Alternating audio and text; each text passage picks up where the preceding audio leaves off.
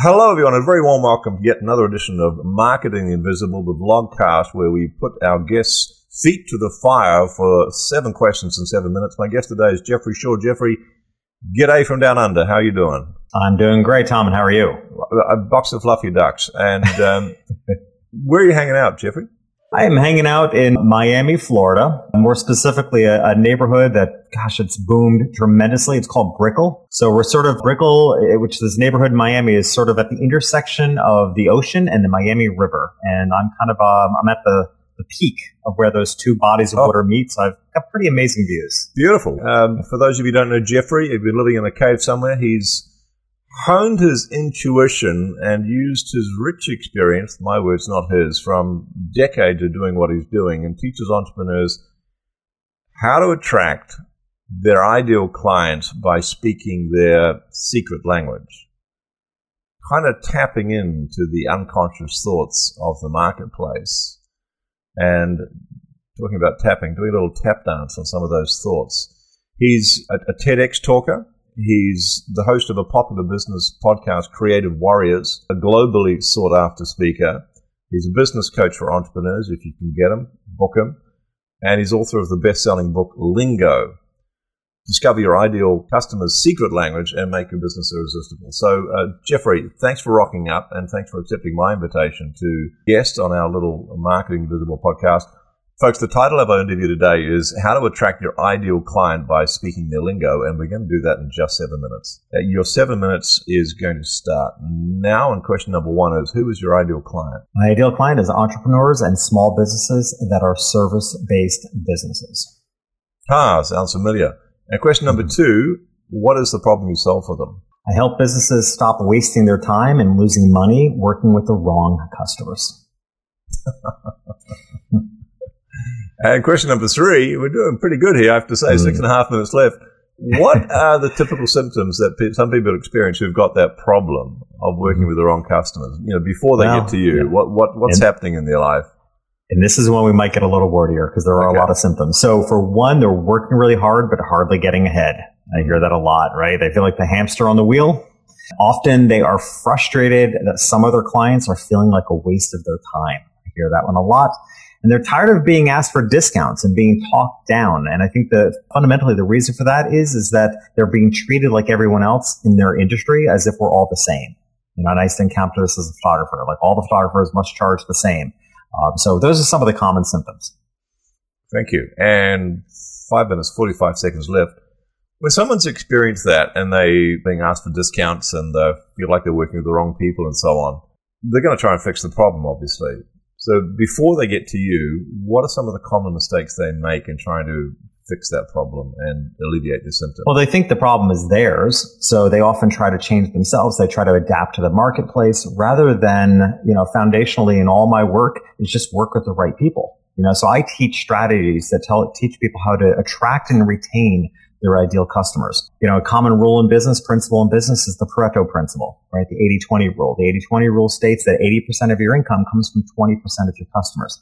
Well, think about that conceptually. I'm not going to argue whether it's mathematically true, but think about it conceptually. What that's really saying is that 8 out of 10 customers are a waste of your time. And I think too many businesses and entrepreneurs have just accepted that as a rule they have to deal with. And what I'm saying is, no, you don't. You can actually build a business if you do your branding and marketing, fine tune it. You can actually attract your ideal customers and filter out the rest. I have often said good branding, good brand messaging attracts your ideal customers and filters out the rest. They shouldn't get you as an ideal customer totally resonates with what you're saying. Does it mean that people are turning away clients potentially? I get asked that a lot. I bet you do. Maybe in the beginning, and that's usually only if you're shifting your business. But imagine, Tom, how powerful it would be if we all started our businesses with this philosophy. The problem is that most people are we create a business, we launch an idea, and then we spend years chasing people down and trying to convince them of our value. Where if we built our business the right way, we would have built the business with the right brand messaging and attracting your ideal customers and filtering out the rest in the first place. But if that's not your case, as it's not the case for a lot of people, if you've already been in business, if you make the changes in your messaging and how you're putting yourself out there, you won't have to say no for very long. You may have to take a stance in the beginning, but again, if you think of it like a lighthouse, right? You want to be like a beacon of light. You want to be drawing in the right people. So it's just it's a short period of time, I think, when you can make that transition. So I don't think you have to say no for very long. Short period of perceived pain for long-term gain. 3.5 minutes later, Yeah. left. So question number 5 is, what's one valuable free action that the audience members could implement that would take them a step closer to solving the problem, even though they might need you for the whole solution? Just one step that would be valuable for them right now. An incredibly valuable step, often overlooked, and I think even perhaps more significantly taught the wrong way today, which is the best free advice I can give you is to first define who your ideal customer is.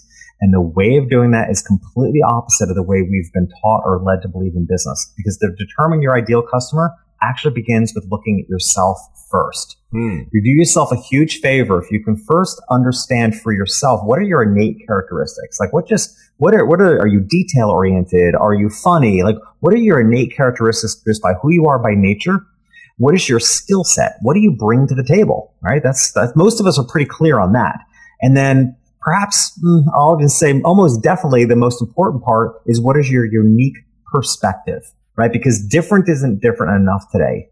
If you really want to stand out, you want to be able to convey what your unique perspective is. And your unique perspective is a combination of early childhood impressions, your education, your career goals, relationships that you've been in and out of, all these things compiled to give you a unique perspective on why you do what you do that's different than all the same people in the same field. I think that's one of your biggest strengths to leverage is your unique perspective. So everyone could do themselves a favor by starting by first defining who they are, and then ask the pivotal question, which is, and who will love that?